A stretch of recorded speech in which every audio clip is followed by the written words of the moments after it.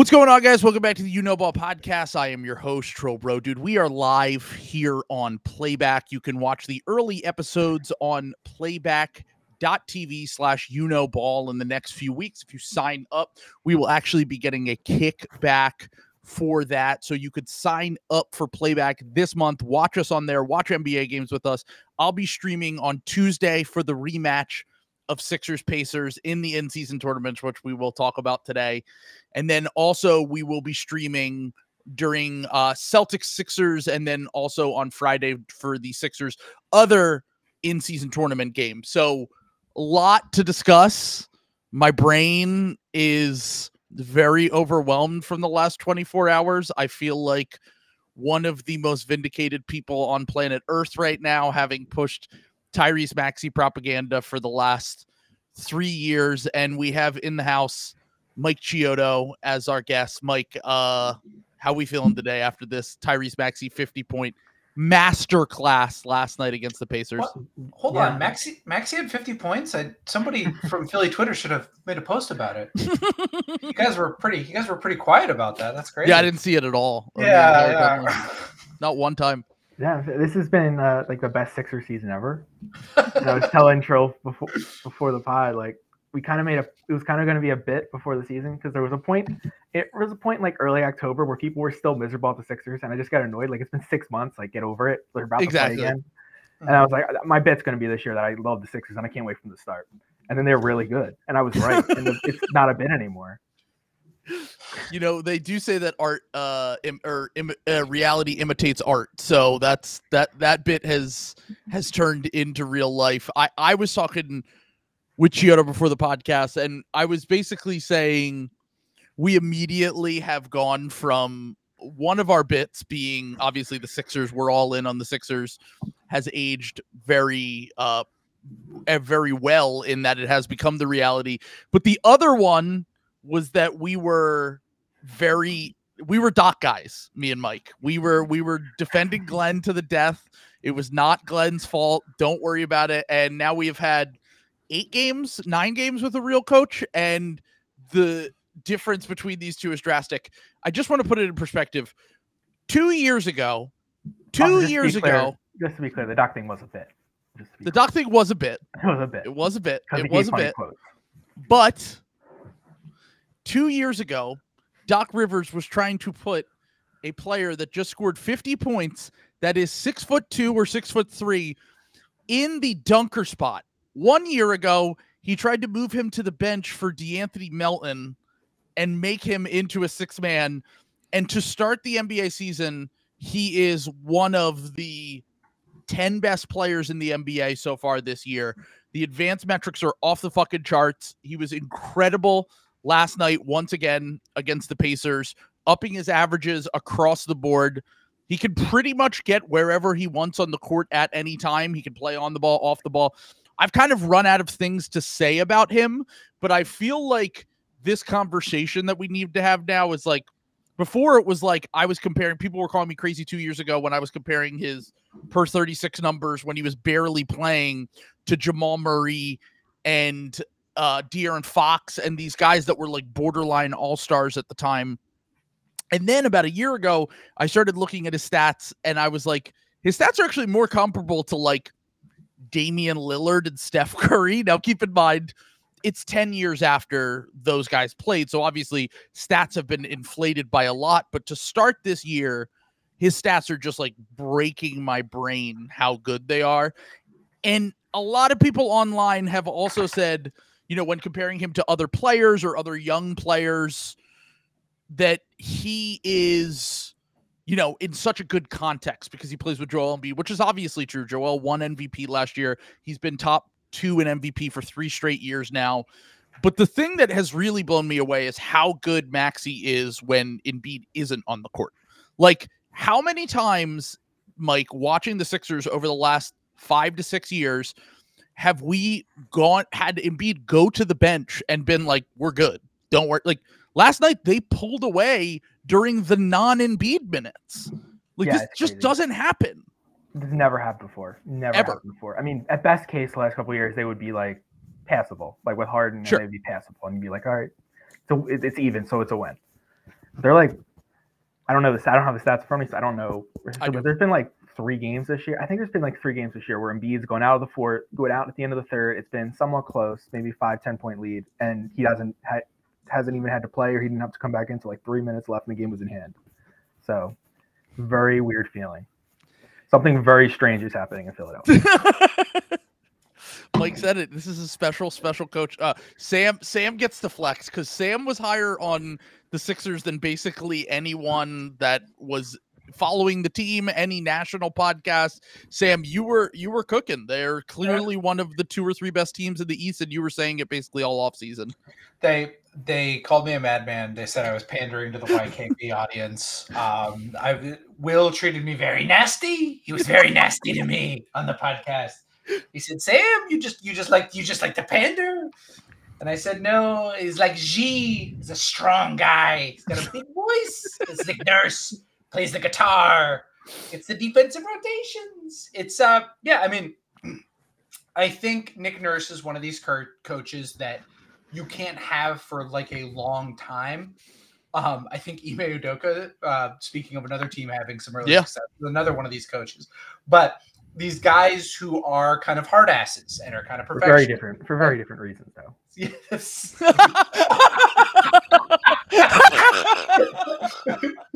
Well, thus far. I will have to say, Nick. That was good. Nick was in Toronto, so you don't know how that. He's in a real city. He's in a real city now. So. Well, I'm just saying, like, keep an eye on Nick's LinkedIn profile. Let's just say that. Anyway, we're gonna keep going here. What is happening though? I do think that eventually, like this, I do think that eventually the Sixers will stop playing like perfect basketball. I disagree, but yes. Yeah. But I do think, again, this is part of what makes the Sixers such a good regular season team is they have this formula of having no bad players.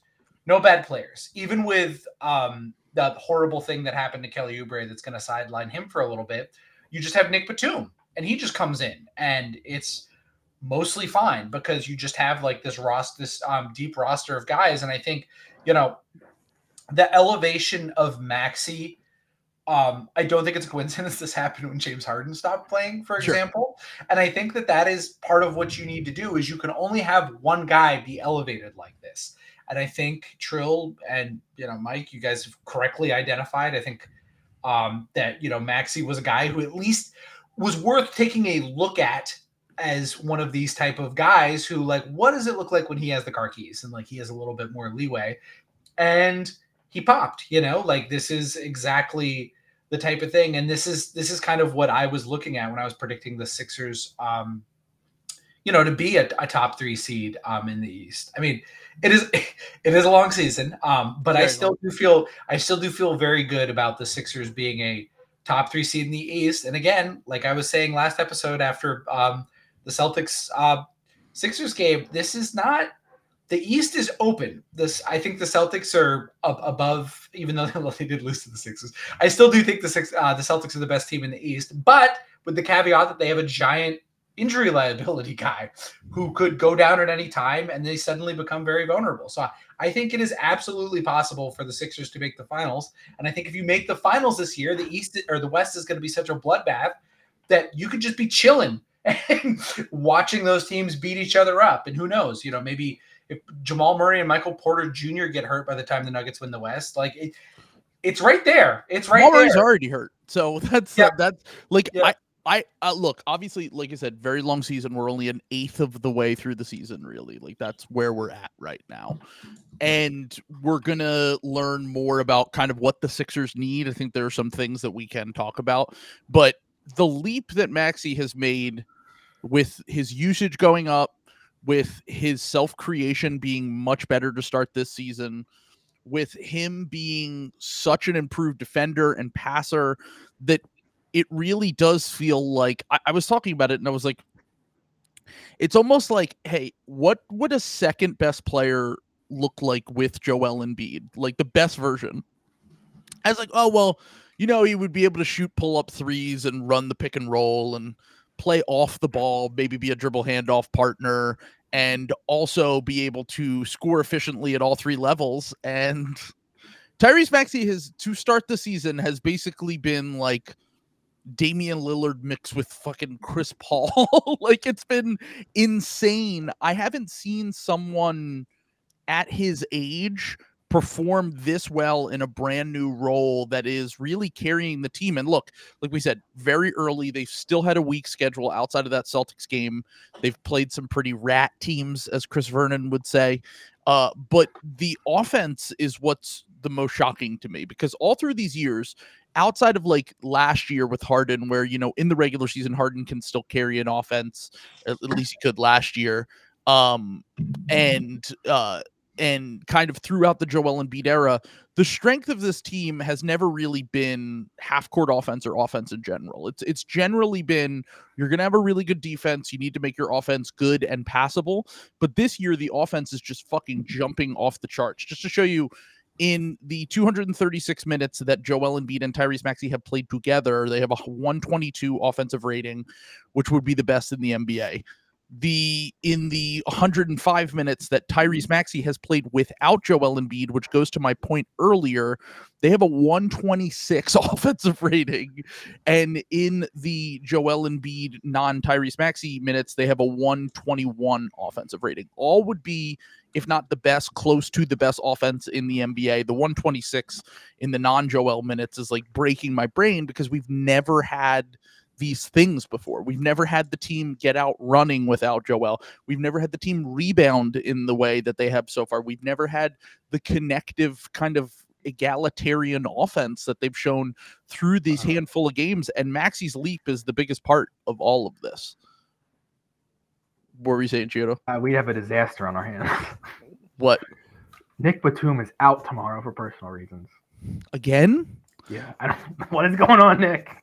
I hope he's okay. Yeah, I hope he's all right. Jesus. Joel Embiid is questionable. Joel, it's the NBA Cup, man. Wait. Yeah. Let's go. It's the NBA Cup. We have to be absolutely locked in. But I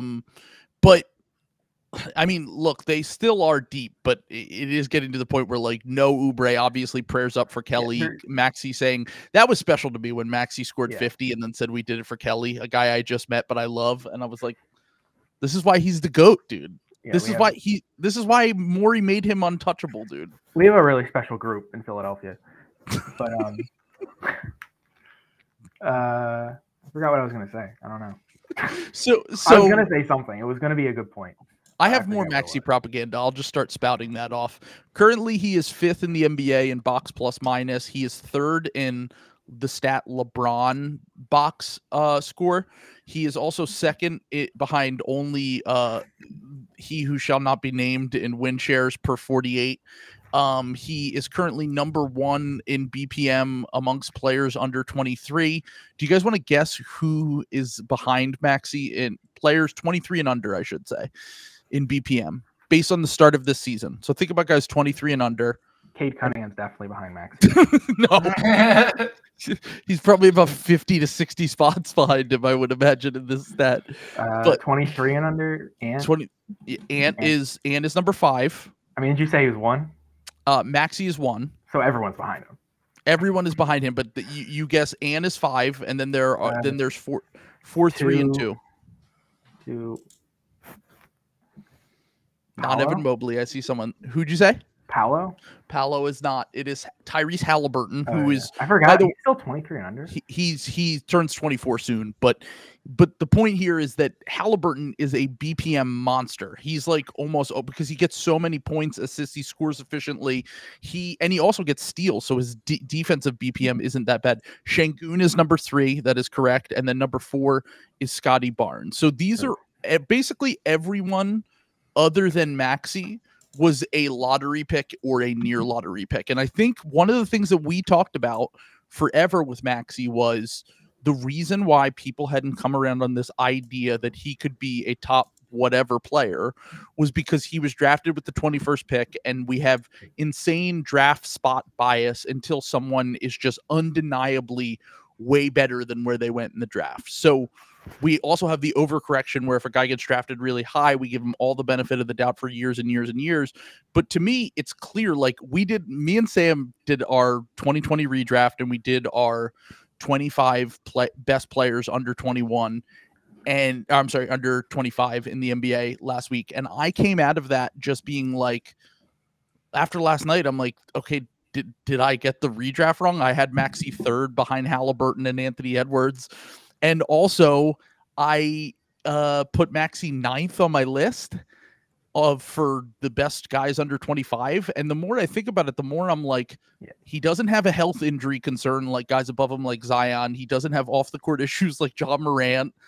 And then like just when it comes down to it, you're putting him up against guys that are the best prospects in the NBA. Luka, Ant, Paulo, Wemby. Like if Maxey was drafted like 9th, which is where he was supposed to be drafted. Like, yeah, that's the thing. Yes. If he was drafted like 9th in that draft, he'd be firmly in that combo. I think people have a hard time elevating him to that combo because where he was drafted and where he wasn't thought of as this superstar coming out. Yeah. But he is. And it's like now you have to reevaluate what level of player he can become, because even if the shooting regresses, even if some of the self-creation stuff is tougher against better defenses, which, look, he wasn't very efficient in the Boston game, but he also had that little stretch where he kind of took over for a little bit. Even if that's the case, he's still 23 in his first season as a lead guard. And if the season ended today, based on this first 10th of the season that we've had, he would be first or second team all NBA based on these stats. Like, he probably wouldn't get first team just because it's the same thing with the legacy bias where guys that might not have as good stats or advanced metrics get it over the guys that do because they're just more recognizable names. And it's also just best 5 now. It's not best. It is, but we talked about this before, and we think that what they're gonna do for the first year is still try to make it like a semblance of a normal team. Like, they're not gonna do like 4 bigs and a wing or something. Like, we still think it's gonna be like it will be like more normal. Like, it will be like, okay, maybe Jokic and Embiid make it, but then Giannis is the other forward or Tatum is the other forward, and then they'll try to give it to 2 guards still to try to maintain some of the old formula, at least for the first year or two. Yeah, that's what Bill Simmons will be leading the charge on that. Exactly. That's exactly a team, bro. Yeah. It's team, right? It's got to make sense on the courthouse. It doesn't make any sense if you don't do that. Giannis and Jokic cannot play together. You're going to tell me Giannis and Jokic can play together? That's 100% going to happen. But like I said, based on these stats to start the year, like, these things that he is doing through the first handful of games are legitimately historical. I have a stat here from Sport Info 24/7, Mike Lynch, who always posts great stats. Tyrese Maxey is just the 3rd player in NBA history to have any 9-game span, not just to start the season, any 9-game span, averaging 28 points, 5 rebounds, 7 assists, and a block per game on 50, 40, 90 splits. The other 2 are Larry Bird and Kevin Durant.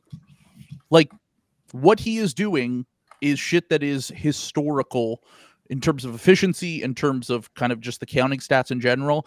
And the Sixers have 1 loss in a game that they honestly should have won and could potentially be undefeated. So, like, if the Sixers are, we were talking about all-star before the year, we were talking about that. Like, now we're talking like all-star starter. If he keeps this up, all NBA. And that is just a leap that I never expected this early. Yeah. Morey is definitely going to be trying to get him off all NBA, so it doesn't affect his contract. He'll be pulling out the propaganda machine for Dame. But he doesn't want the Derrick Rose contract. He'll be going through back channels like, he's kind of taking some shots away from Embiid. I'm not sure if that's what we want. He'll be sending Halliburton's like Darko metric. Like, Halliburton's like 3 spots ahead of Tyrese. Yeah.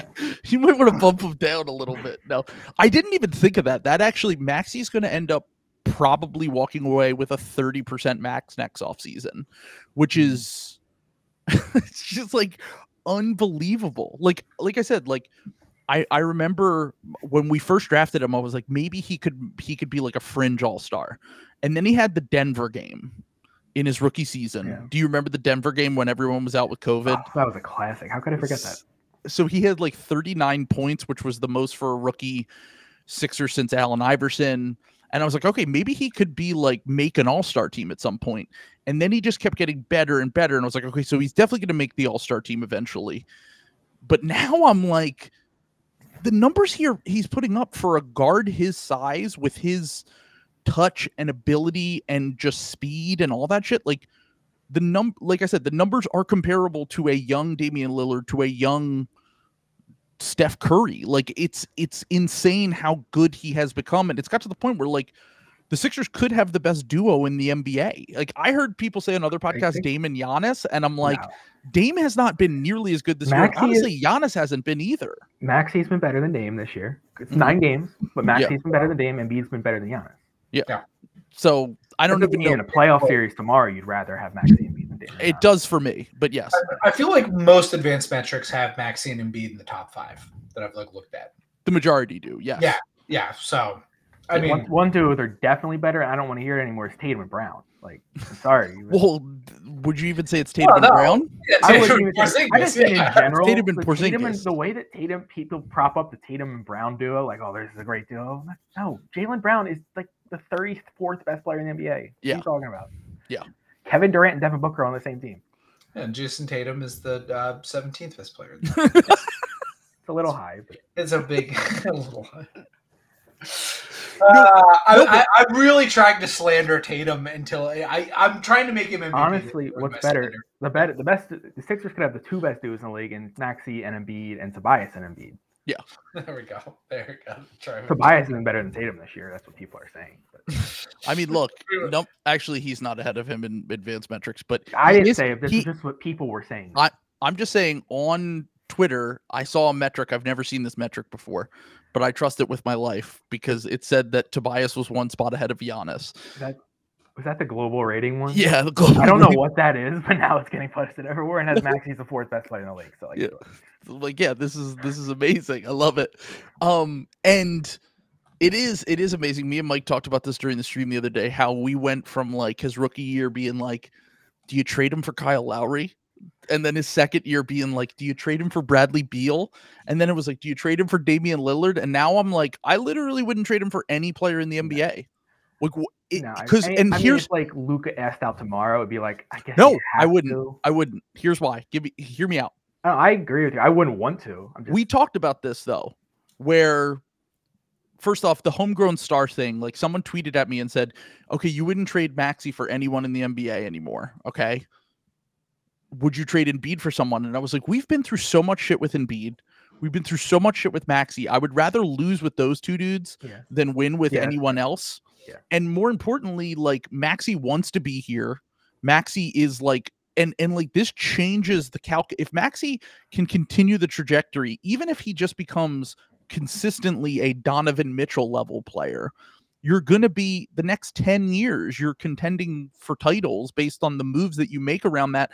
And like we talked about it before, like the way, if Maxey is that level of all NBA guard, you're talking about Embiid being able to age more gracefully if he's still around. This is all like the next, like I would say 3 or 4 years are just like gravy. Like, cause our real window is like 5 years from now when Maxey's in his prime, he's peaking, and Embiid's just a supercharged version of Brook Lopez. I just cannot wait for that version of Embiid. I'm so excited for that version of Embiid. That's what I'm saying. I've been excited for that version of him for like 3 years. I just thought it was going to be on another team.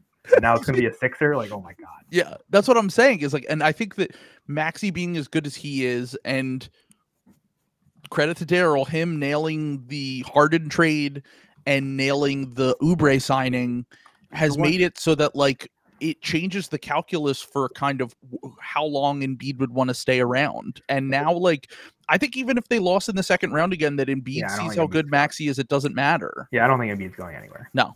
Unless something like disasters happens. Yeah. But yeah, like you said, we've all been very, very, very critical of Daryl the last, 2 years, 3 years. You especially. Yeah, and I think he deserved it in a lot of ways. Like, especially during the Harden era, he was not very creative. He was just going back to the Rockets. Well, yep.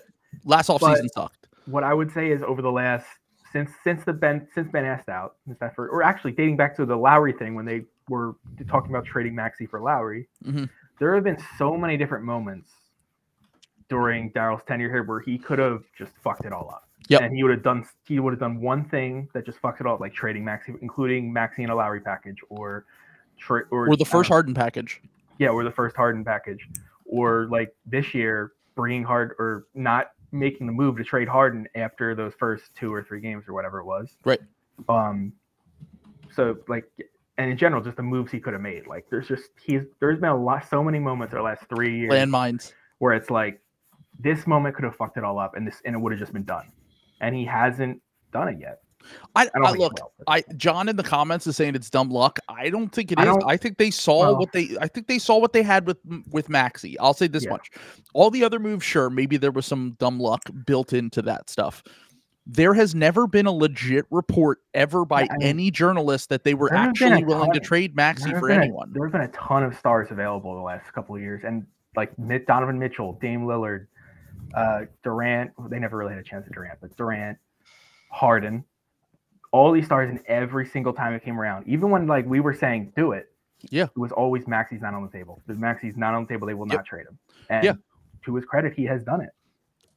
It's literally Andy's theory about Damian Lillard being Russell Wilson and Maxey being Jalen Hurts. Like it has come to fruition that he is that guy now, and you don't need to look for it. Changes, and we talked about this before. It changes the calculus for what you have to do with your top guys, because before we were still like Maxey's coming into the season, we're like he's probably still the 3rd best player on a contender. I hated the cap space plan because I thought it was just ridiculous. Like you need another top 15 guy, because I thought Maxey would be the 3rd guy, but the entire calculus changed and Maxey makes a jump and he's now the 2nd guy. He's the top 15 guy, and now it's like that you can use that cap space plan will be to find the 3rd guy. Right. That changes everything. Or we can use anything that we have now. They have the luxury of being able to find that 3rd or 4th guy, and then also be like, okay, we'll see how Kelly Oubre looks in the playoffs. We'll see how Tobias looks in the playoffs. We'll see if Batum or Rocco have any juice left. And they have so many options for next offseason now that I think that it's going to be really interesting to see what they can kind of do here over the like I don't think they need a 3rd star, quote unquote, unless the only way I think they do it is if it's like dirt cheap, like, hey, here's an opportunity where they just want to get off this contract and you view that contract as like a value, basically. Yeah, like a Zach LaVine type. No way. No, that's not going to happen. I think the move is to go find a high-level 3rd guy who's a high-level role player, like an OG. Sure. Someone like that who is going to fill a role like our own Aaron Gordon. It's exactly who I was thinking. Gordon, Wiggins for for a few years ago. And like, look, I know Tobias has started the year great, and Oubre was awesome before he sadly got fucking hit by a car. It's just so insane, dude. I can't believe it. I'm glad he's okay, but I thought it was a bit when I got to watch. I literally was like, what is happening? Why is he doing a bit? There's no way.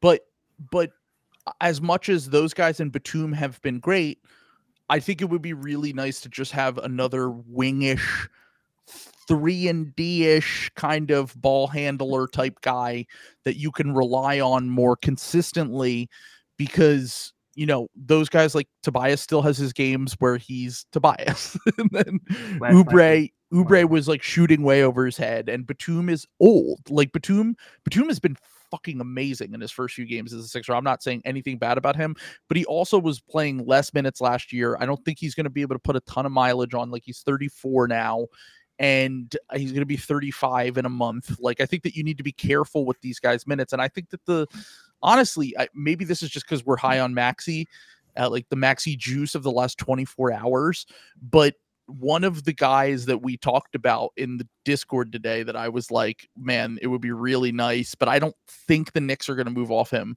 would be Emmanuel Quickly, just because, like, oh, cool, a secondary ball handler who can play with or without the stars, and then you have your bench guy to carry you when the team sucks without Embiid or Maxey on the court.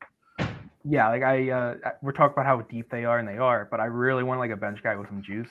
Yeah, they don't have that. Like, all their bench right now, especially when they had Oubre in the starting lineup, they had no bench scoring. Dude, like, I love Cove, I love Batum, love everyone. No one's coming off the bench and giving them pop. No, and like Batum not having him Melton there. I was gonna say, with Oubre out and Tobias seemingly sticking with the starters more often, the best bench ball handler you have is like very old Pat Bev or Nicholas Batum. Like, it's not a good situation, to the point where I just talked about those historical numbers that the offense is putting up through these first few games. In the 23 minutes that one of Joel Embiid or Tyrese Maxey has not been on the court this season, they have a 77 offensive rating, which is like, that's like Toronto Raptors, worse than the Toronto Raptors in the half court. I wish we could level. age Turk Smith up by 5 years, and we'd be set. Oh my God, we have Bones Highland at home, dude. Yes, he literally is Bones Highland. I'm telling you, Turk Smith is Bones Highland at home. I love him. Yeah. But yeah. So far, I've just been absolutely blown away. One last piece of Maxey propaganda here. So he scores 50 in that game. I can't. We've been kind of pushing for him to shoot more threes. Like, that's been like the thing that he hasn't really done. And he kind of didn't shoot a lot to start the year, but last night he hits 4 in the first half.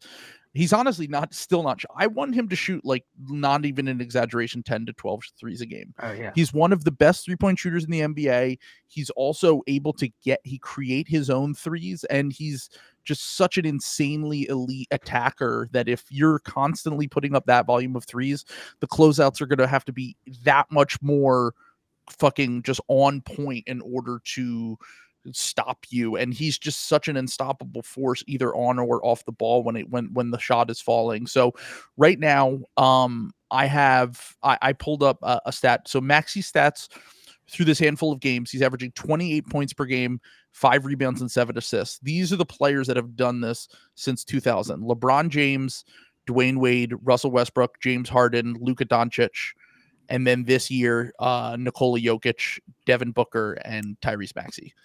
So, like, once again, historical shit that he's doing through this handful of games, even when these numbers regress, which I imagine they will a little bit, I still think that this is just like he's already better than I had ever anticipated, and he's 23 years old. People forget that he's 23. That's an important thing. That's 23. I feel like a fucking Celtics fan with Tatum right now, but he's 23 years old. Like, actually only a year younger than Tatum, or 2 years. He's 2 or 3 years now, I think. And Tatum's not older than 25. Tatum's 25, right, Sam? He's 19. He's still 19. He's still 19. He's still 19. Yeah, I believe he is. I mean, he might have just turned 26, but either 25 or 26. Yeah. I was going to say, he's still, I think he just turned 25 a few months ago. Yeah, 26 in March. Tatum could be the third star. Yeah, we just got to wait out the Celtics now. It is funny how all the conversations have shifted in the last 2 weeks, where like it was like, where's Joel going, to like, what star can the Sixers get now, or what guys can the Sixers get? Because once again, obviously that's all changed because of this leap that we've seen and Nick Nurse doing absolute miracles on me. But we're going back to Giannis. We're going back, even though he signed the extension. We're back on the Giannis trade demand. Might have been a massive mistake by Giannis to sign that extension. Yeah, it's going back. Giannis could also be washed in a year or two, and he might need that extension. So, no skill. A little ugly. I'm just saying. You watch Giannis; it's getting a little ugly out there. Tall Russ. Getting a little ugly. Look, I think it's cool that he won his Mykonos Mouse Championship a few years ago, and I think that I didn't know if Sam had heard that one yet. I like that Mykonos Mouse Championship. But is the Giannis contract a bad contract? Could we get that at the deadline? It might be a bad contract. Do you want to be paying 34-year-old Giannis $60 million? I don't. Bulls are going to swap Lonzo and Vooch for Giannis. Yeah, I want Lonzo bad. I just need him to get healthy. Well, yeah. I a lot of people have been talking about, because the reason I wanted to get quickly on the Sixers was because he didn't sign the extension. He's obviously boys with Maxey, and to continue the college friend thing, with the Eagles, what they did with getting Devonta Smith. And we need Coach Cal at the finals games. Yeah. Having Coach Cal there for the vibe. He has special vibes. He does have special vibes. They always win when he goes to the games. And it's always like Tyrese, a great win. Tyrese, he was such a learner. Terrible job with Tyrese. He always does such a bad job, and then these guys get to the NBA and they're free from him. I think he does a bad job on purpose, so these guys are used to adversity. I respect it. I'm honestly not like it could be true. Like every Kentucky guy is awesome in the pros, but sucks in college. Like, yeah, it is amazing what he is able to do. It's answer that. great. Lonzo has more of a bag right now than Giannis. That's one leg. That's not arguable. Paul Reed has more of a bag than Giannis. Oh yeah.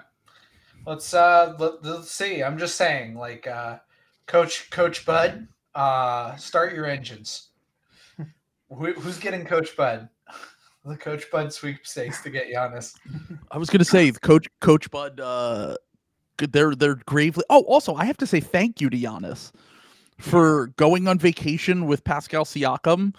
At the same time that they were hiring a coach, and him talking up Adrian Griffin, and I'm assuming talking down Nick Nurse. So they chose Adrian Griffin over Nick Nurse, which led to Nick Nurse taking the Sixers job. And Adrian Griffin is a bozo, dude. He has no idea what he's doing. Yeah. He is a weirdo who... It's always a great sign when a very respected NBA coach quits 2 days before the yeah. Like on the court, like literally goes from the practice court to the front office and is like, yeah, I'm out. Bye. And then Dame posts photos on Instagram Live with when he first got there, Dame was posting pictures of him dapping up with Terry Stotts. Like they still have a very good relationship.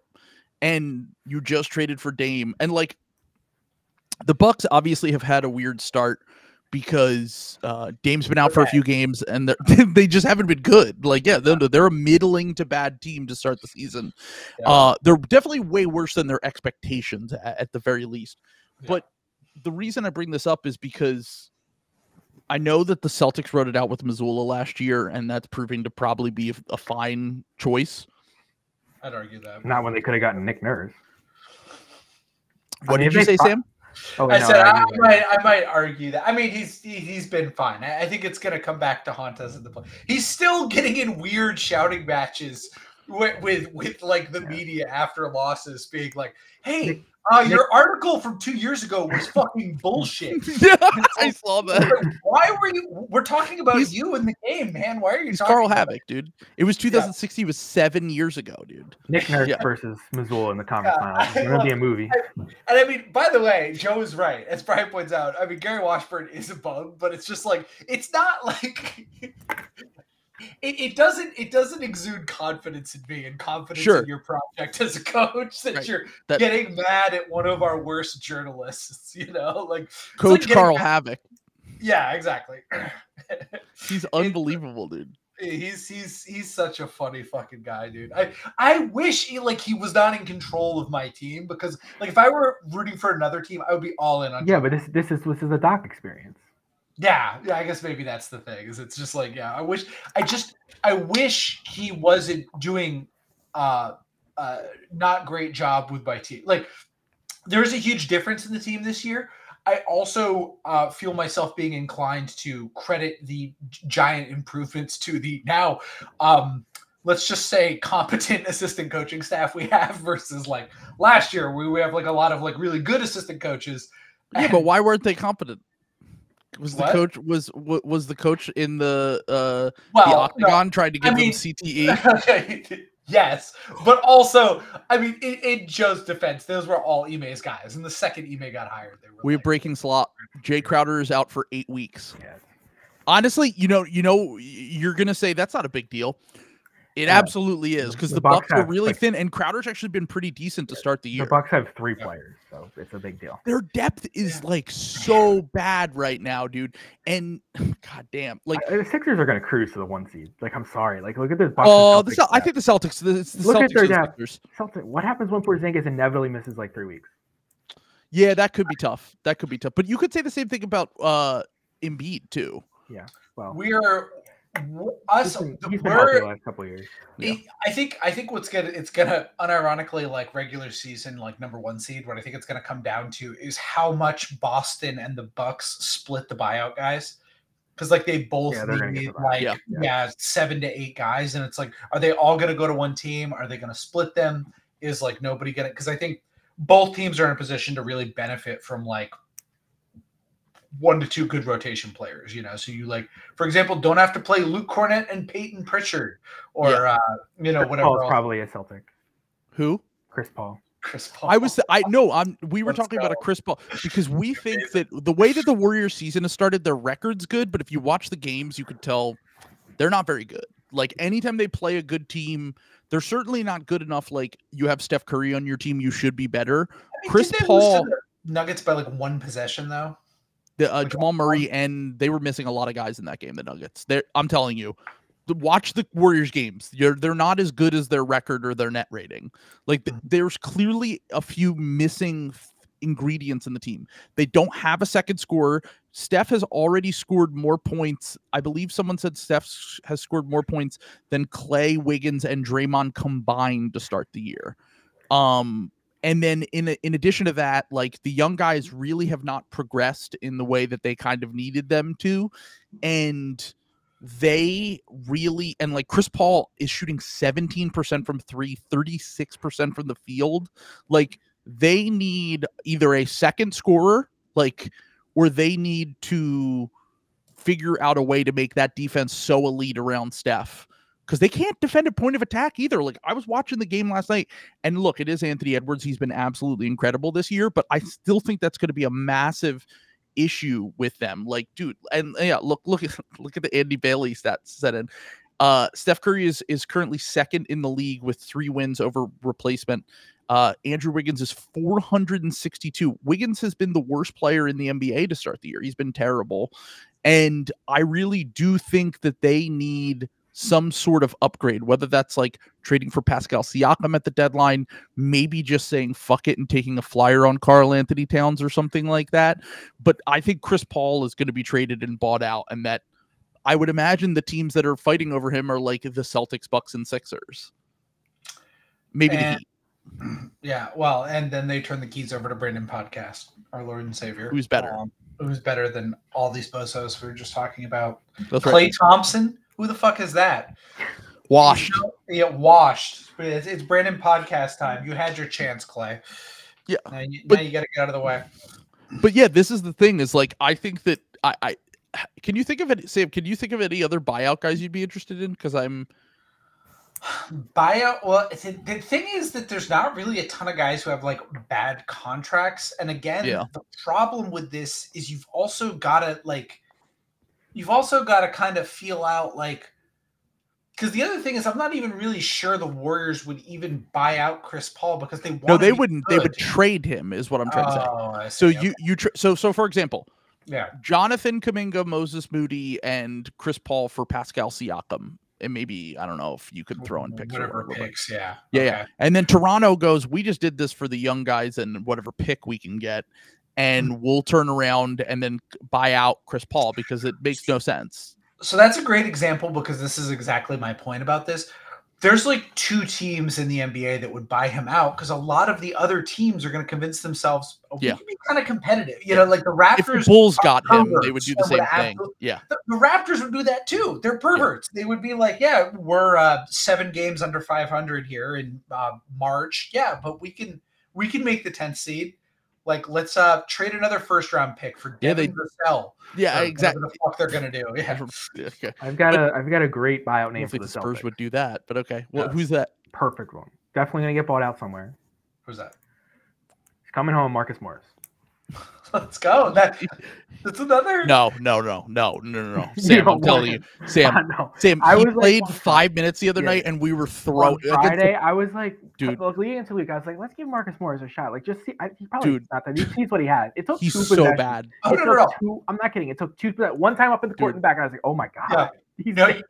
You're misunderstanding my reaction. My reaction was, oh yeah, he would suck bad enough that a good team would cut him. Yes. You don't want to take a flyer on him, I'm telling you. We watched the game the other day and we were just like, It is shocking how washed he is. And he was playing against the Pistons, dude. It's not like we were playing, and the Pistons without like 5 rotation players. Like I was floored at how bad he is now. And like, look, even 2 or 3 years ago, he was a perfectly serviceable like bench wing, and now he's just completely unplayable, like fully unplayable. But just back to I have one more bio guy. All right, let's hear it. James Harden. I would support that wholeheartedly. If you were to place odds like on what team James Harden will be on in February after the deadline, a Chinese team has to be in the top 5. Yeah.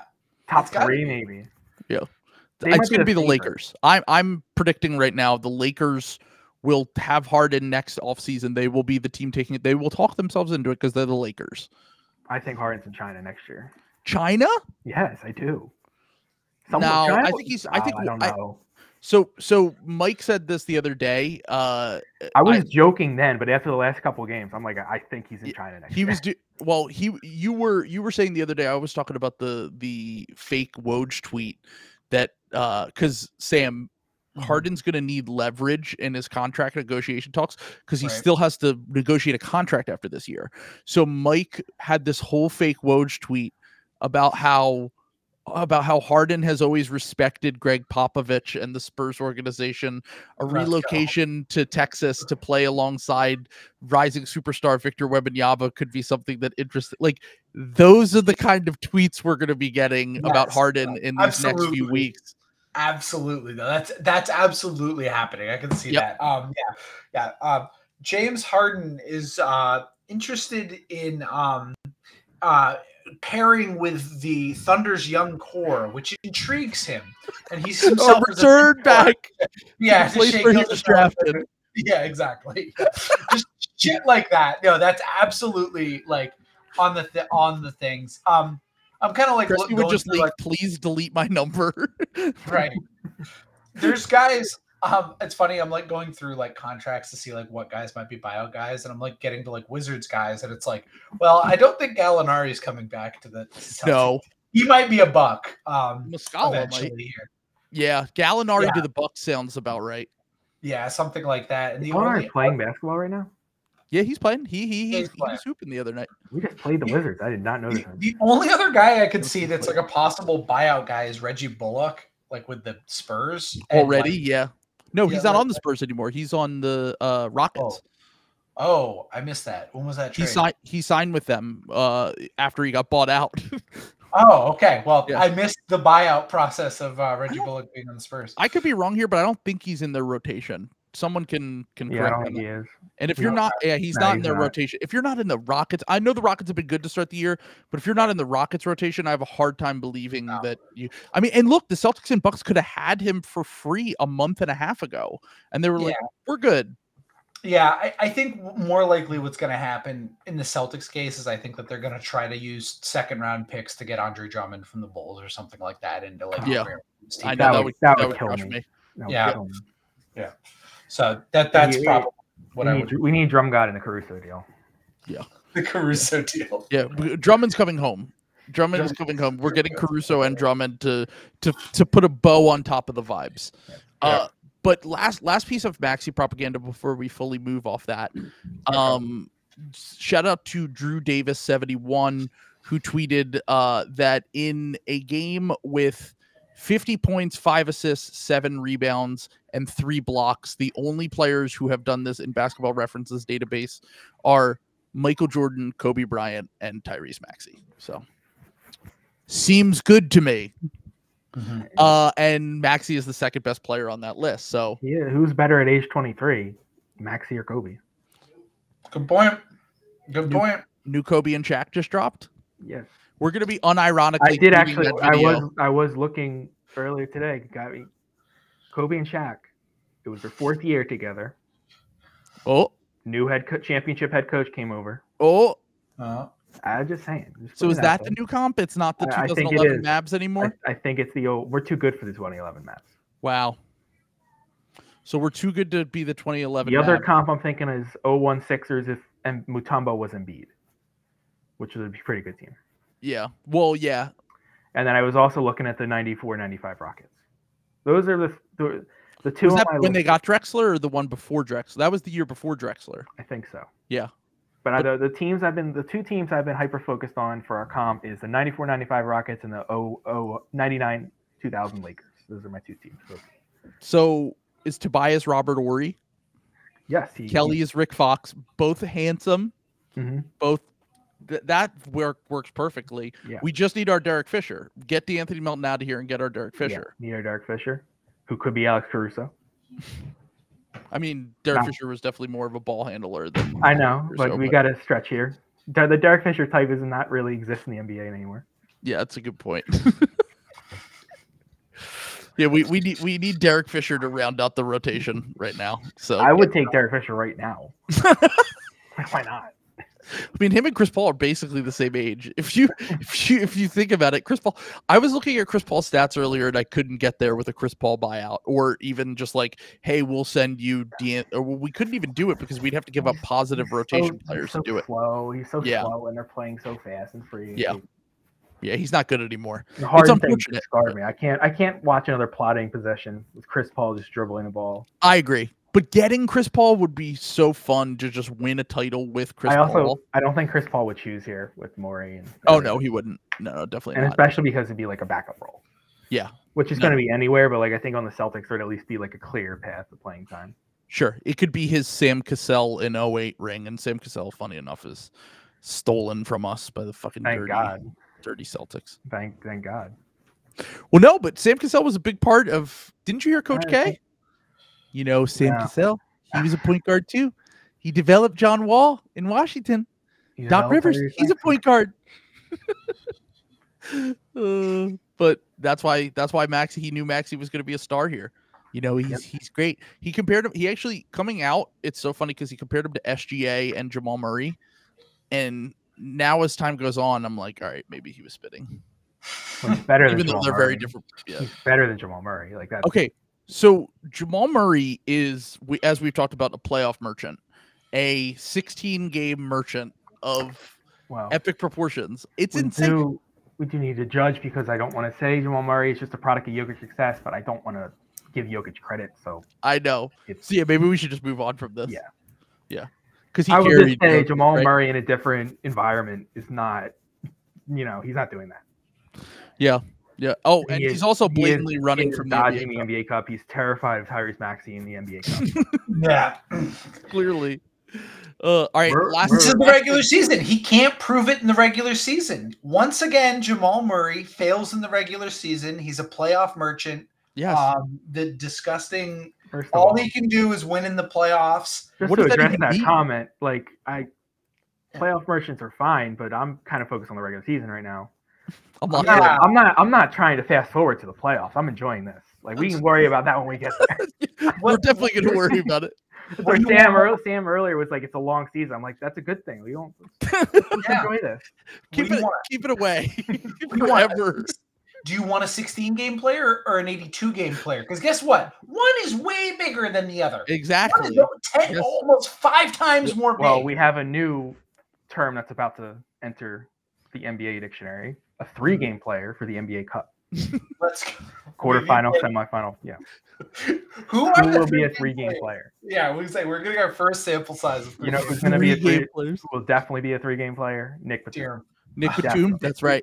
He will resolve his personal reasons, and he will be back with the team and possibly winning the NBA Cup MVP. So.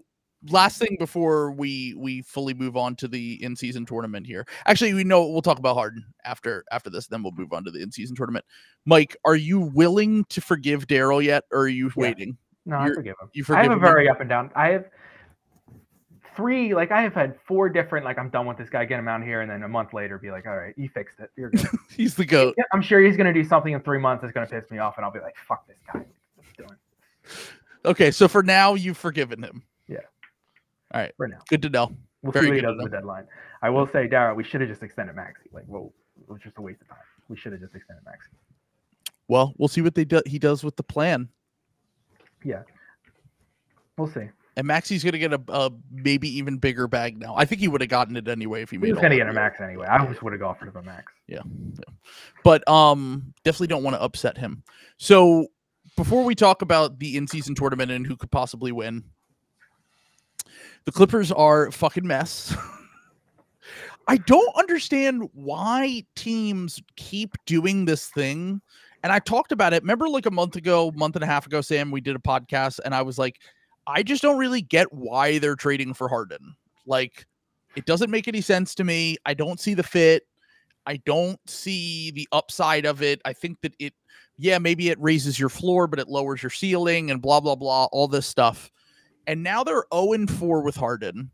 If you know anything about James Harden, you know that a Sunday afternoon game is going to be a disaster for him because of some activities that he might have partaken in the night before. So he always played poorly in them for the Sixers, and he definitely went out on Saturday night, I would imagine, before they played a game at noon yesterday Pacific time against the Memphis Grizzlies, who had one win going into that game. I think we can say with 100% certainty he went out before on Saturday night. Yes. I mean, it didn't stop him in Game 7. It was a Sunday afternoon game. He was going out on a Sunday afternoon against the one-night Grizzlies. 100%. So he goes out. He's a negative 27 in a 4-point loss against the Grizzlies. Mike was watching the game and texting us updates, and I eventually tuned into the game. But it was incredible. It was like anytime he went out. Yeah, it's not just the minus 27. I mean, it was literally every time he went out of the game, Clippers go on a run. It was when crazy. He comes back in, Grizzlies go on a run. It was crazy. Yeah, never seen anything like it. We were following the game the other day when they were playing the Mavericks, and they start the game really well. And Harden doesn't miss a shot in the first quarter. I don't think he scored after the first. I don't think he did either. Because I remember being on the stream and being like, "Oh wow, Harden's got 14 in the first." Yeah, he had 14 in the first quarter, and he didn't miss a single shot in the first quarter. And then he didn't score for the rest of the game. And the Mavericks were losing to the Clippers by a good amount, and then came back and absolutely destroyed them. PJ Tucker and James Harden, here are some fun on-offs with them so far during their time with the Clippers. Okay, so in the 266 minutes that James Harden and PJ Tucker have not played basketball for the Clippers this season, they are a plus 17.8 net rating, which would be like by far the best in the NBA. In the minutes that James Harden has played and PJ Tucker has not played, they are a negative 27.8. With PJ Tucker on the court and no James Harden, they are a negative 20.8. And with James Harden and PJ Tucker both on the court, they are a negative 13 in 26 minutes. So basically, anytime Harden or Tucker are on the court, they are terrible. And in the minutes that they have been off the court, they've been a very good team. So this is why I never understood why they traded for Harden in the first place. Yeah. This is the fourth straight loss against a disastrous Grizzlies team that has no business winning any games with the amount of injuries and guys they have out. Like, I was the first time I watched the Grizzlies this year, and I knew that obviously they had a bad record, but man, they suck. Who is Jacob Gilyard? I don't know. I have never heard of this man. And I could probably tell you every person that was drafted in the 2022 draft, the draft that he was in when he went undrafted. I could not tell you a thing about this man. And he was cooking the Clippers yesterday. Like, I just don't understand how it has gone this bad this fast. Like, I thought that eventually they would have some struggles because of the things that I've brought up time and time again. But like, this team doesn't fit. They've spent all of everything that they have to do this, and they're just fucked, dude. I think the Clippers didn't realize they had a choice in the Harden thing. I think they just got the report like Harden wants to go to the Clippers, and they're like, shit, we got to get James Harden now. Like, we're not gonna not get him. But boss is really he wants a James Harden deal on his desk. By that, I'm gonna run it through Chat GPT, and it says that like we can put KJ Martin with these three salaries. God. All right, shit. Yeah. Get Frank on the phone. We gotta do this. Fuck. They said we got to take on the PJ Tucker contract, and it's like, all right. Like honestly, like people were talking about how like in 2018 that'd be the best team ever. Even in 2018, that team wouldn't work. Like they talent their way, they wouldn't win a title. If Kawhi, well, first off, Russ being on that team in 2018 makes zero sense. But if you tell me you give me prime James Harden, prime Kawhi Leonard, and prime Paul George, they wouldn't win a title. I think they could. Because 2018 would have the KD Warriors, so they wouldn't win a title. Yeah, the KD Warriors. But even regardless, I don't think they win a title. There's two. The team does not work. So we've talked about this idea of just stacking stars on stars and how it just basically never works. I tried to think of some historical examples, and this was of stars in their 30s. Okay, so this is stars that are not in their prime. This is stars that are in their 30s. You have the 1998 Rockets, the 2012 Lakers, the 2021 Lakers again with Russ, and then this year's version of the Clippers. And then the best case scenario of this was the 2004 Lakers, who also had Kobe Bryant in his 20s, and that when they got Gary Payton and Karl Malone. And then I was trying to think of some more historical examples, but even like the Nets a few years ago, those guys were like, Kyrie was still in his 20s at the time. James Harden had just turned 30, I believe. The 08 Celtics is probably the one of the only examples of it ever really working and turning into a title, right? Yeah. Those guys were all in their 30s, I think. Yeah, probably. Yeah. I'll just have to address that comment. 2018 Rockets would have beat the 20. We spent 2 years with Harden stance. We know. We got the idea. And also, I'm not talking about the 2018 Rockets. I'm talking about that team, the Clippers team they have now. There's too many chefs in the kitchen. Like, it's not going to work.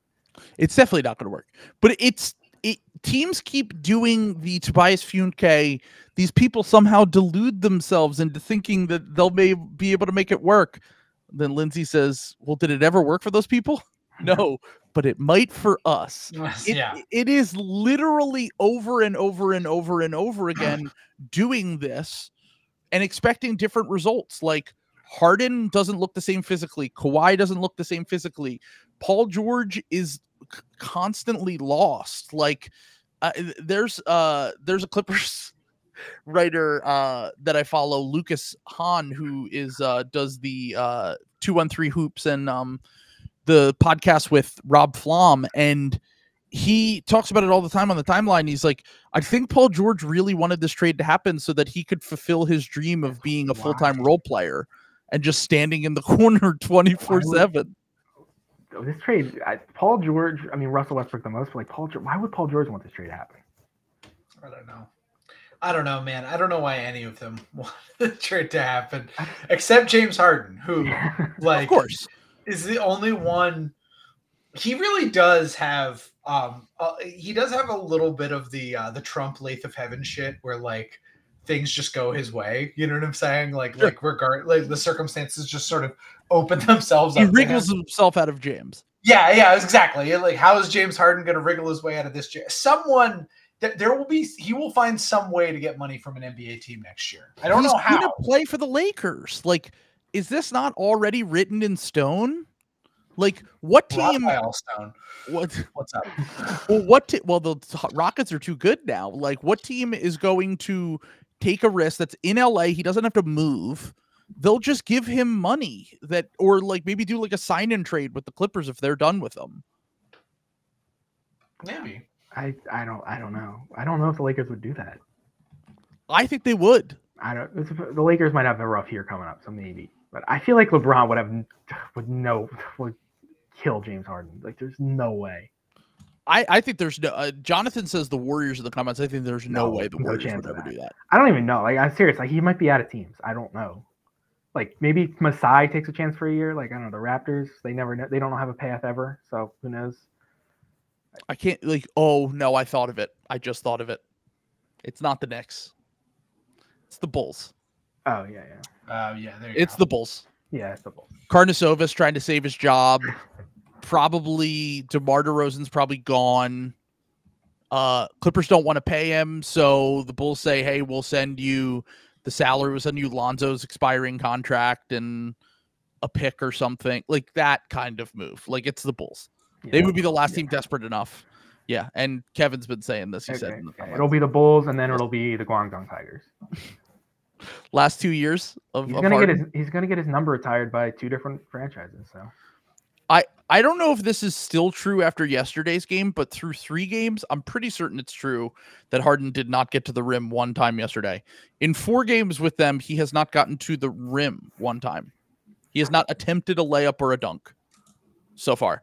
And that is like screams to me it's Jover. Like the fit is already questionable. He can't get to the rim anymore. And he's still no attempts. And while the jump shot is still falling for now, like the second that jump shot regresses and he doesn't have the lift, the thing with he's Harden, cooked. The thing with Harden is he always comes out on fire with a new team or after an extended break. Like he just always does. It's his thing. And he hasn't. So it's just going to get worse from here. It's not going to get better. Yeah. Yeah, that's the most shocking part about all of this is that it seems so good every time he goes to a new team. He's like rejuvenated and like always plays with like a fire under him. And this time it's just like he's not in shape. He's not playing up to the standard that we've been used to with him. Even with some of his faults, he still was. Anytime he was on the court, you're going to have a top 5 offense, and that just seemingly is not the case so far. And I don't know how they're going to clean this up. They'll probably fire Ty Lue, right? Yeah. They'll probably fire Ty Lue in a month or 2. And they'll trade Russ at the deadline. And then they'll trade Russ for something. They'll trade Russ, or they'll tell Russ he's coming off the bench and that they'll try to make another trade. My prediction was they'll make a desperation trade like Terrence Mann and Zubac for Clint Capella, Mike. Yeah.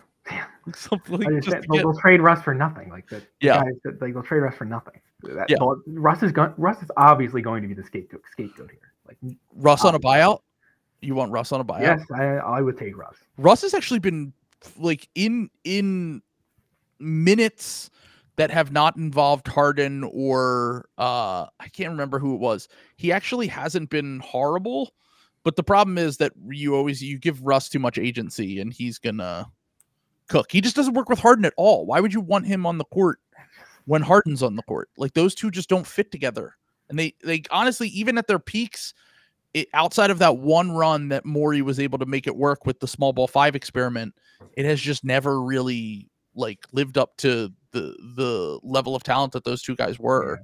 Yeah. I don't get it at all. I have no idea. Oh my God. It's insane to me how fast this has gone. Tomorrow night in Denver is going to be awesome. They're playing in Denver tomorrow night? Playing in Denver tomorrow night on TNT. Oh my God. So they're going to fall to 3-7 tomorrow. Jesus. And then they got the Rockets on Friday. A young Rockets team that has 4 days off in a row. Yeah. Harden might show up for that game, though, as like a fuck you to Ime Udoka for really ruining his shit. Yeah, actually, that's a good point. I don't think Harden has that in him at this point. Yeah. I don't know. He seems pretty spite based. Like I think he can. I just mean as a talent, he doesn't have that in him. Yeah. I think he could spirit bomb it. Like he can he's kind of gathering the spirits from all the Houston area strip clubs. The like one massive. I was gonna say, do you mean literal spirits? Like wine and spirits? Yes, wine and spirits. Yes. Wine and spirits bomb. Yeah. What's been going on? Can we trace this back to Harden throwing the cake off the boat? Littering? I thought he was locked in, dude. Yeah. I thought he was locked in too. I thought he was fully locked. There was too much Harden stands on my timeline last year. So I don't want to moralize this because I hate when other podcasts do that whole boomer rant from the guy on the Dallas broadcast about how James Harden is the problem. I was just like, this is such propaganda bullshit. Well, it's like no shit. I mean, it's kind of propaganda, but he's also kind of right. I'm not saying he's wrong, but also like what it came down to was I still understand why Harden asked out of every situation that he was in. Yeah, I get it. But I mean, like, okay, he asked out of OKC because they didn't want to pay him. He asked at Houston because they were done. He has out of I don't even have Brooklyn because of the Kyrie thing. He asked out of Philly because they didn't want to pay him. Like, I never had a problem with him actually asking out. Like, my problem hasn't been, oh my God, he's on a team every different year. My problem is how he conducts himself, like how he plays. Like, I get it. Yeah. He doesn't show up to games. Yeah. I understand that, but also the way that he made it such a personal thing for him, where like someone said in the comments, do you think he has zero motivation to win or just very little? I think he just likes to play basketball. He's very good at it. And he has other things that he's like, yeah, whatever. Who cares? Yeah, I don't think we lose. Like, it's fine to have that approach. Like, I really don't. Was I thrilled when it happened on the Sixers? No. Would I want the team to give him a full max contract like he wanted? No. But at the same time, like, I don't think it's the worst thing in the world to be like, whatever. It's not. Yeah, I get it. I just don't want you anywhere near my basketball. Yeah, exactly. Like, it's fine. I don't know. I thought that it was some real boomering. And the thing is, like, I don't think he cares about this, but he really has tanked his legacy the last two or 3 years. Part of the reason that we've talked about this before is that Harden is like built in a lab to be a boomer foil. Yeah, like both like. Because they can't ever quite pin down Kyrie. Like, Kyrie gives them a lot of ammo too. That's like the other guy that like boomers like to go after. But there's like always a little bit of like something where it's like a little too close. They don't want to be as like full throated about it. Whereas like Harden is just, asked out of 3 situations. Was on winners all this time, but like loses in the playoffs. All the contract stuff is about money, which is like, in 98% of heliocentrism, Harden heliocentrism ruined our beautiful game too. Don't forget that. Yeah, that one too. Well, it's just also like, the money thing is also just like, we've got to remember in every other aspect of American culture, getting the absolute most money for anything is a virtue. Of course. And you're a laborer. Of course, you should get as much as you possibly can. Yeah. But then like, as soon as like, because owners are cheap, they apportion a certain level of the, the payroll, and it's like, oh well, if this guy wants more money, he's selfish because then we won't be good. Yeah, he did take a pay cut technically last offseason. That is even if Morey lied to him and told him he was going to pay him, he didn't have to do that. It does kind of seem like, reading between the lines, that Morey went to him was like, hey, let's take this. Like, it didn't seem like he really wanted to take a pay cut. Yeah. Does anyone think that like James Harden is making up that Daryl Morey lied to him? Because I don't for 1 second. I think Daryl obviously lied to him. It depends on where he lied to. If he lied to him in the sense that like he basically promised him to give him max, like that's obvious. I get it. Like I could, if he what he meant when he lied to him was that Daryl said he was going to trade me and they didn't trade me. Like, come on, man. Like Daryl Morey. Yeah. Daryl is 100% a liar. Yeah, absolutely. But all right, last 2 things here that I want to talk about is the in-season tournament. Who do we think? Do we want to pull up the standings for the in-season tournament? Mike's very locked into this. This is the most important thing to him. I'm completely locked in. Yeah.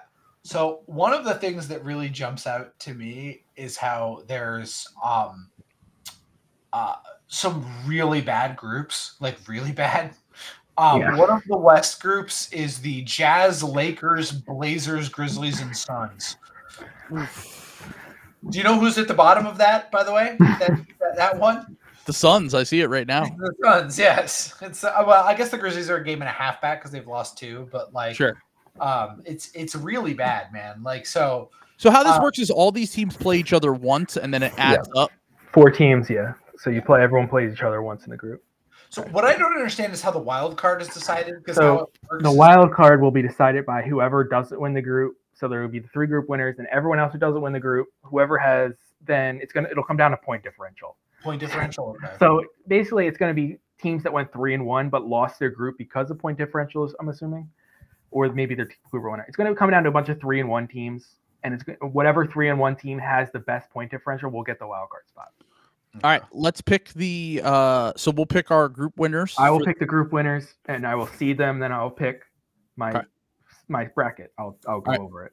All right. I'm going this off the top. So West Group A, Mm-hmm. I'm going to pick the Lakers. I think this is LeBron. He wants to win the in-season tournament. He wants to be the guy that wins the in-season tournament. Yeah, of course. First one. He knows he doesn't have enough to win the title this year, so he's going to get the in-season tournament. Okay. West Group B, that will be the Nuggets, the try-hard Nuggets.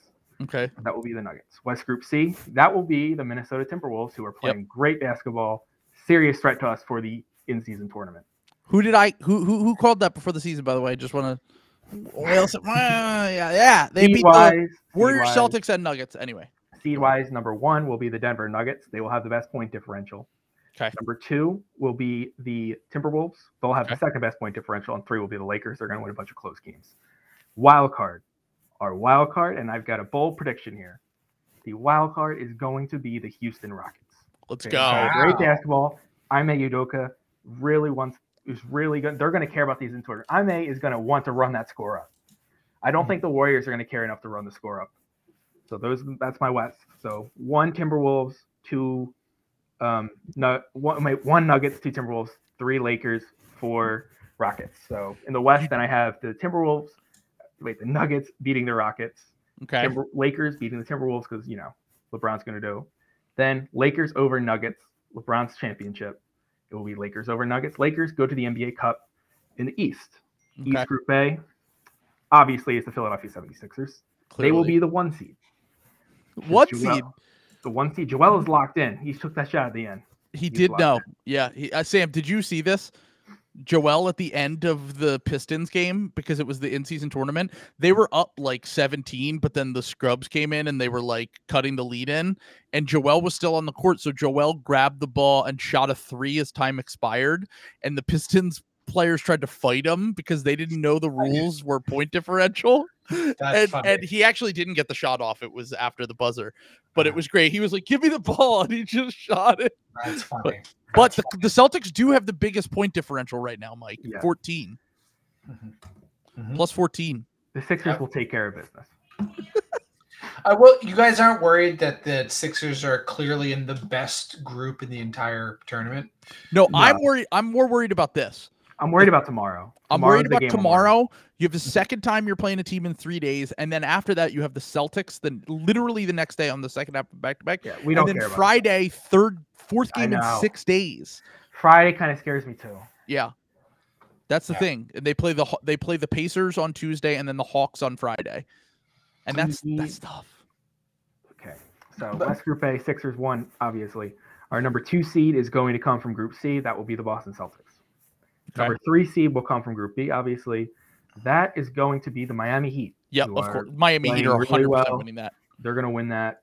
And then our wild card. By the way, hold on. Before you move on, the Miami Heat are 3-0 since Tyler Hero got hurt. Continue. Then our wild card, you're probably thinking it's got to be the Bucks, right? Like, who's going to be the wild card? Not going to be the Bucks. It's not going to be the Bucks. It is going to be your Indiana Pacers. Wow. It's a great offensive team, and it's going to set up a rematch in round 1 in Philadelphia. Everyone's going to be talking about it. Sixers, Pacers in the quarterfinals, so the chance to go to Vegas, and the Sixers are going to win a thriller.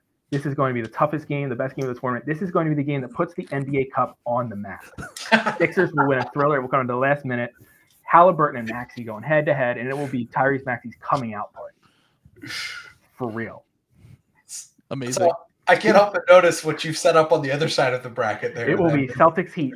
Yeah. With a chance to go to Vegas and take on the juggernaut Sixers. And there will be a lot of buzz at that time. Do these teams even want to go to Vegas to take on the Sixers? It's just it's the death march. But the Boston Celtics will come out victorious. Jimmy Butler will sit out the NBA Cup, disgrace the NBA Cup. He will have left elbow soreness, and he will sit out the quarterfinal of the NBA Cup, and it will be a disgrace to the league. You say he doesn't care, and then the Heat lose. Yeah, the Heat lose. It's a huge deal. Man. The Heat get fined. Adam Silver threatens to take it. And Jimmy Butler says, "My elbow was really sore. I don't know what you want me to do." Unbelievable. And then the quarterfinals, the game of the year, the biggest Sixers-Celtics game since 1983. Sixers-Celtics quarterfinal in Vegas. The Sixers are not only going to beat the Celtics, they are going to run them off the court. It will be a 25-point win. Joel Embiid is going to drop 45. He will cement himself as the best player in the East.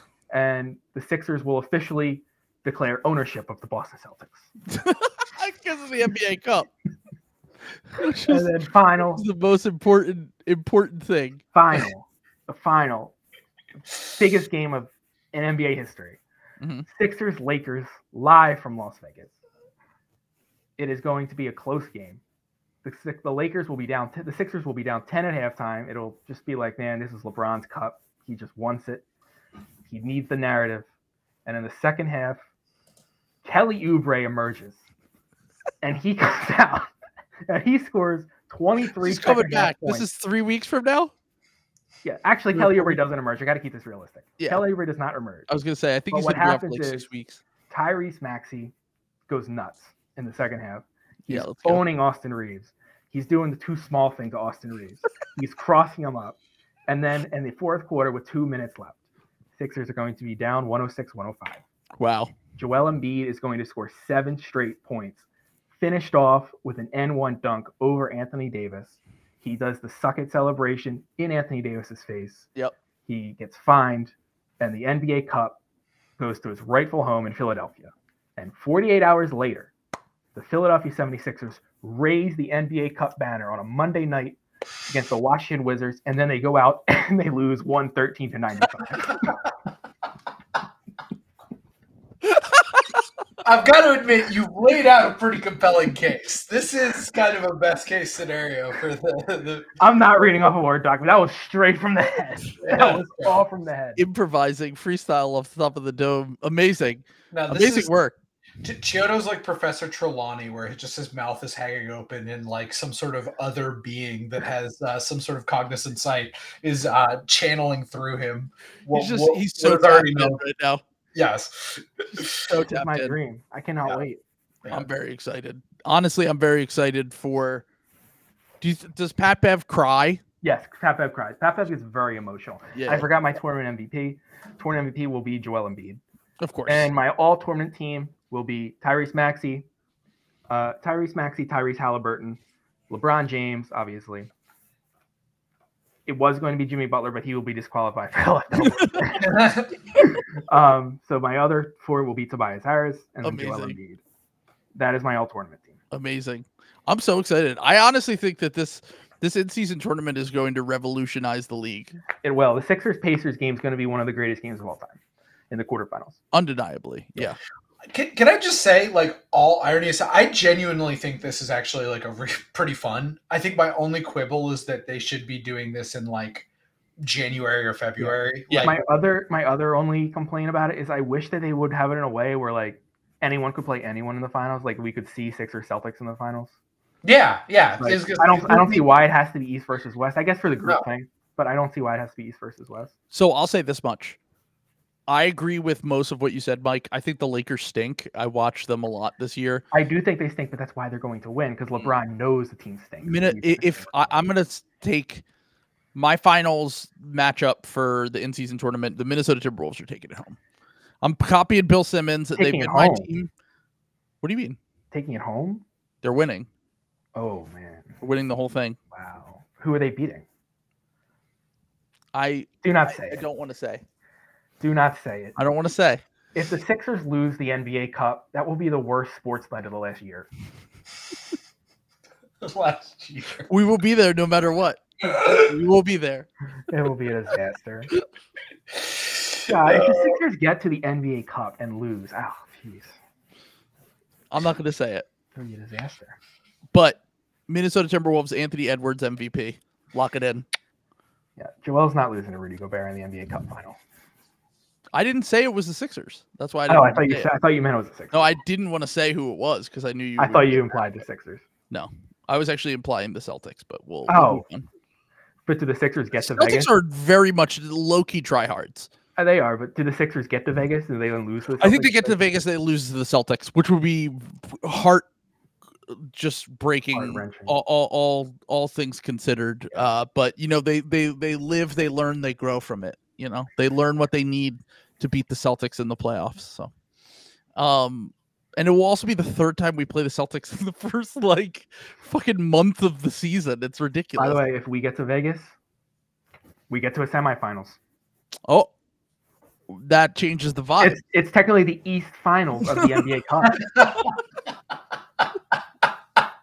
I'm counting it. This is an ECF. I agree. Yeah. Maxey's done miracles. Nurse has done miracles. I'm counting it. Sixers, Pacers. That's amazing. What is December 3rd or something? December 5th, I think. Amazing. Sixers, Pacers, TNT. Everyone's going to be talking about it. It's going to be the best game. It's going to be the best game in NBA Cup history. Tyrese versus Tyrese. And by the way, you know who the Sixers started off their 2000s finals run against? The Indiana Pacers. Stay woke. And Maxey Halliburton in that game is going to be like Mitchell Murray in the bubble, except legit. Except not fake. Yeah. Also, I do just want to point out, when the Sixers made that run, I was 11 years old, and was just getting into basketball, and they lost the first game, and I was really upset, and they were like, "Why are you so upset?" And I was like, "The Sixers lost in the playoffs," because I followed football, and I thought it was single elimination. You weren't locked in. I was not locked in. 11-year-old me was not locked into the rules, so... Unfortunately, they got their revenge. That is the case in the NBA Cup. Yeah, it is. It's a one and done situation, which I understand. I totally get it. The Sixers losing the NBA Cup will be a disaster because everyone else is going to be like, "Well, who cares? It doesn't matter." I'm going to be just devastated. Exactly. Yeah. This means everything to me. We will be there. So last thing I want to say before we get out of here. Oh, you're not gonna let me do my prediction. Yeah, I need. I'm sorry, I forgot. Yeah. Hold on. Hold the horses. Okay. Let me just run through. Let me real quick just run through my teams. Okay. I agree. Group A will belong to the Philadelphia 76ers. I agree. Group B will belong to the Miami Heat. I believe Group C will belong to the Boston Celtics. However, my Group A wild card team coming out. That's right. It's the Atlanta Hawks. Is that playoff Trae Young's? Music? Oh, geez, you're not doing this. Yeah, you're not setting this up. No, hold on. No, there's no Ben Simmons. Don't worry. Don't worry. We move over to the West, where the Utah Jazz dominate Group A, as everyone expected, vaulting themselves into the quarterfinal.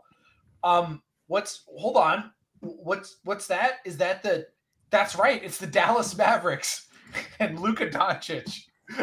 Oh God! Coming out of Group A, they've already have a loss, but I think they're going to win out from here on out. Luka in Vegas, dude. Oh my God! Yeah. Wait for it. Just live in a hookah bar. And then what's this? Oh my God! Is that the Minnesota? No, it's not the Minnesota Timberwolves. It's the Sacramento Kings. Oh my God! The Sacramento Kings. You're just wish casting at this point. Emerging from the West. And what's this?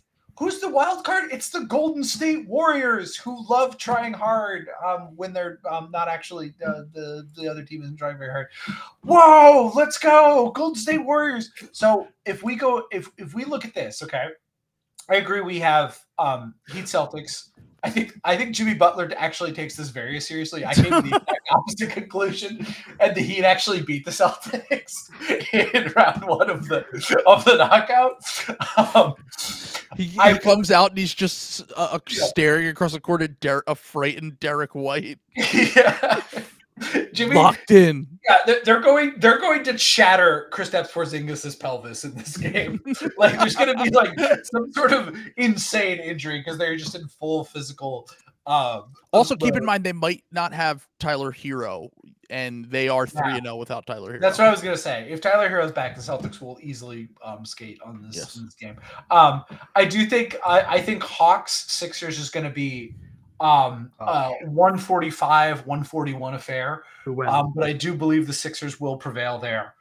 And I think that the Sixers do right the wrongs against the nasty Miami Heat.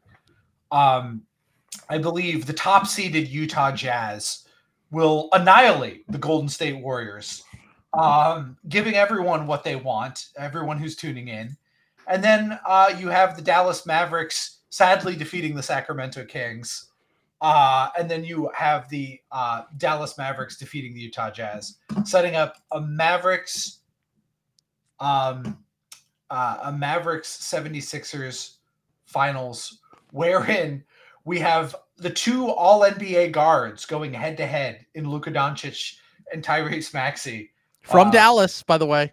Little Yeah. wrinkle. Luka Little from wrinkle. Philadelphia. Okay, anyway. Continue. Yeah, exactly. Grant Williams is an Eagles fan, so it counts to me. Yeah, it was a Grant Williams Eagles fan. I think the Mavericks win based on that they have a lot of guys on their team who, if they win $500,000, will triple their income. So you get a lot of veterans minimum guys. Yeah, a lot of veterans try really hard. Gotta do. So I'll be picking the Dallas Mavericks. I was gonna say it's really saying something that Sam's predictions are way more of a fanfic than Chiodo's. You're just wish casting everything you want to see into the world, and also the Knicks might be a little bit underrated here. I tend to agree with Cloud. I would have said the Knicks, but they already lost that. Yeah, they already have a loss. And they I kind of wanted to say the Hornets, but well, we'll learn tomorrow night, Tuesday night. Everyone will be locked into their television. Lock it in. The Milwaukee Bucks will not get to the quarterfinals. They're not getting on a group play. So teams with 2 losses are like essentially eliminated. Yeah, they're not going to get. Yeah. So there's 3 teams that are eliminated right now. Obviously the Grizzlies and obviously the Wizards. Do you know what the third team that's eliminated with 2 losses right now is? I know it. It's the Oklahoma City Thunder. Already? Yes, they already have 2 losses in the in-season tournament. So to be fair, that's a brutal group. That's that's tough, man. Like that would have been. If you put put the Thunder like in Group A, they're a wild card team. Oh yeah, easy. When they were building, like, by the way, these groups were like not random. This is like some of the most biggest bullshit. Like the putting the Suns and the Lakers, 2 dog shit teams in Group A that the national media wanted to be good. Get out of here. Anyway, I'm very sad about that. I would have liked the Thunder to be in the tournament. Yeah. And unlike Shai Gilgeous-Alexander or a man stat padding against lottery teams. Mm-hmm. Tyrese Maxey will be showing up for the in-season tournament, and he will be locked in. I'm just saying. Mm-hmm. So last thing before we get out of here, changing of the guard season. Bill's been talking about this for like a fucking year, and I really do think that this is the season that we're getting it. Because I've looked at, and keep in mind, BPM isn't a perfect stat, but it's one of the only ones that we have available for these first few games. I love that they're willing to let it fly and just post those after like 3 games or whatever they post it.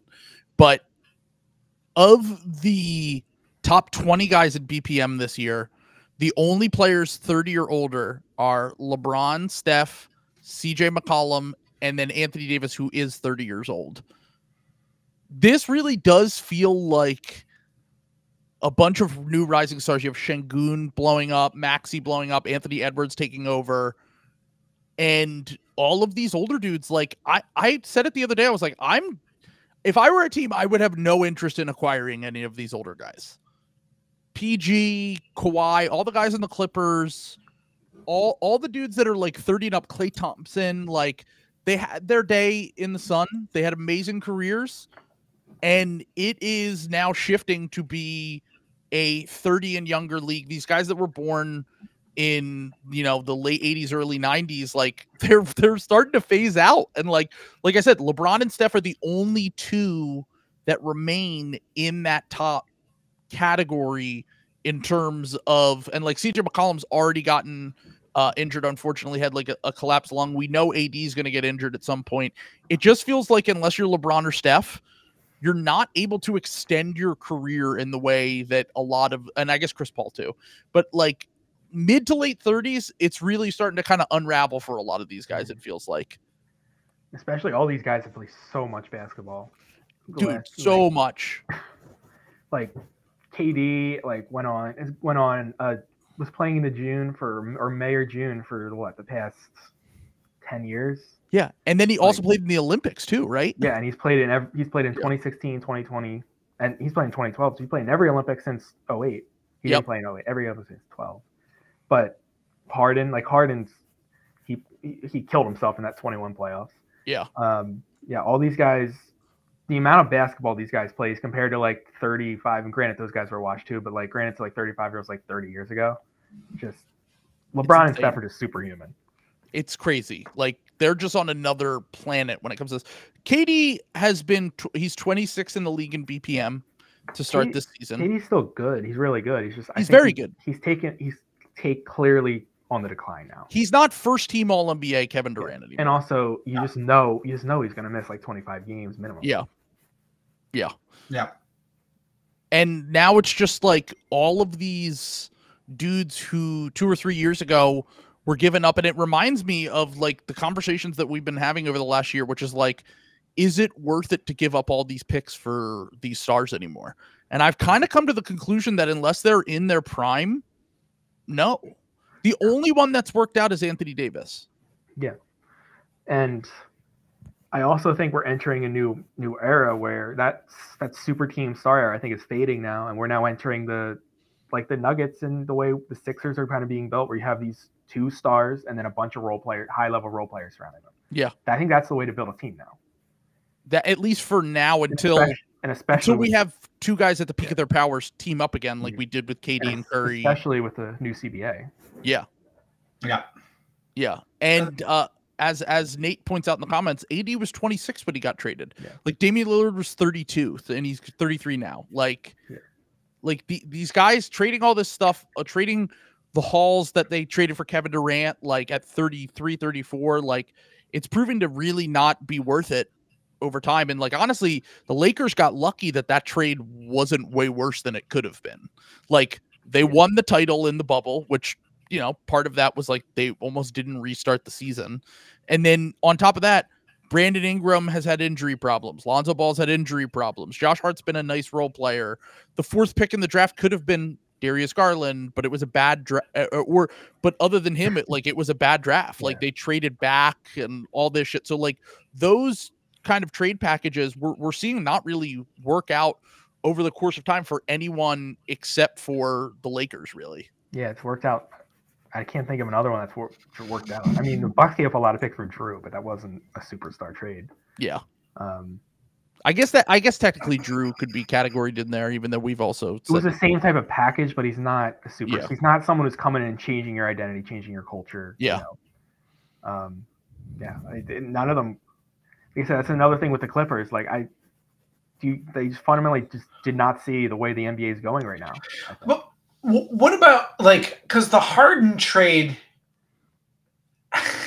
I mean, they were really fucking good. It's just like the circumstances are such. Yes. Yeah, but here's the thing: they got injured, and that's what we're talking about. Is like these guys that get older. Harden had never had an injury his entire career.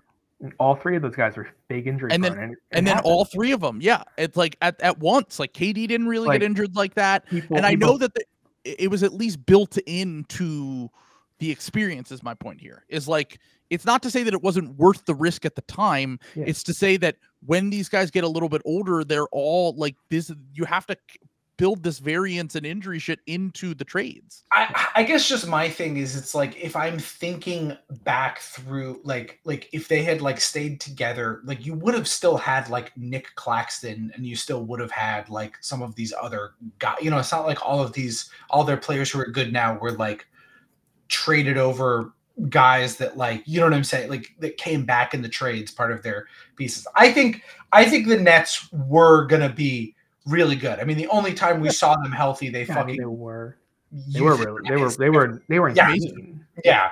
So I also think you go. I was just gonna say that I think that I think it depends on the caliber of guy that you're trading for and what you're adding to the team. I think everything is kind of individualized. You know what I'm saying? I think there will come a time. I think teams like I think some of these teams that are larger market, like the Lakers and eventually, I think the Knicks are going this way. I think the Heat are going to go back to this. I think those type of areas are going to be more prone to getting a 3rd star in the trade. And then because they, by virtue of how nice it is to live there and how much guys want to play there, are going to be able to get higher quality guys for the minimum than a lot of the other places. Yeah. You know, so I think that is going to happen. But I think places like Denver and Boston, you're going to have to, get the 2-star guys that everybody else is going to need to be paid to go to work there. So that will be a little different. So, but yeah, just the Nets thing, like people like a lot of times say, well, if they didn't get hurt, they would have won the title. But you had James Harden, Kyrie Irving, Kevin Durant, like they're going to get hurt. It's just how those guys get hurt. They get hurt a lot. Well, like Kyrie gets hurt a lot. It was the Harden one was Harden surprising. at that time hadn't yet, but since then, and Durant at that time was what? He was a year coming off the Achilles. He got injured during that year. Yep. He was still unfucking. Durant was unbelievable. Yeah. And it's amazing he was as good as he was, considering the context. To be honest. Right. Yeah, but yeah. So just a thing to keep an eye on as the season goes along, because sometimes these older guys start slower too. Yeah. Like Dame is a famous guy who starts slow. Jimmy Butler is another one who, by the way, is averaging currently 18 points per game on 42% from the field. Like just some things to keep an eye on. Kawhi's another guy who started slow last year and picked it up as the season went on. But I really do think that it is like those guys are aging out. DeMar DeRozan doesn't look like the same player this year. Like it, especially guys that rely heavily on athleticism.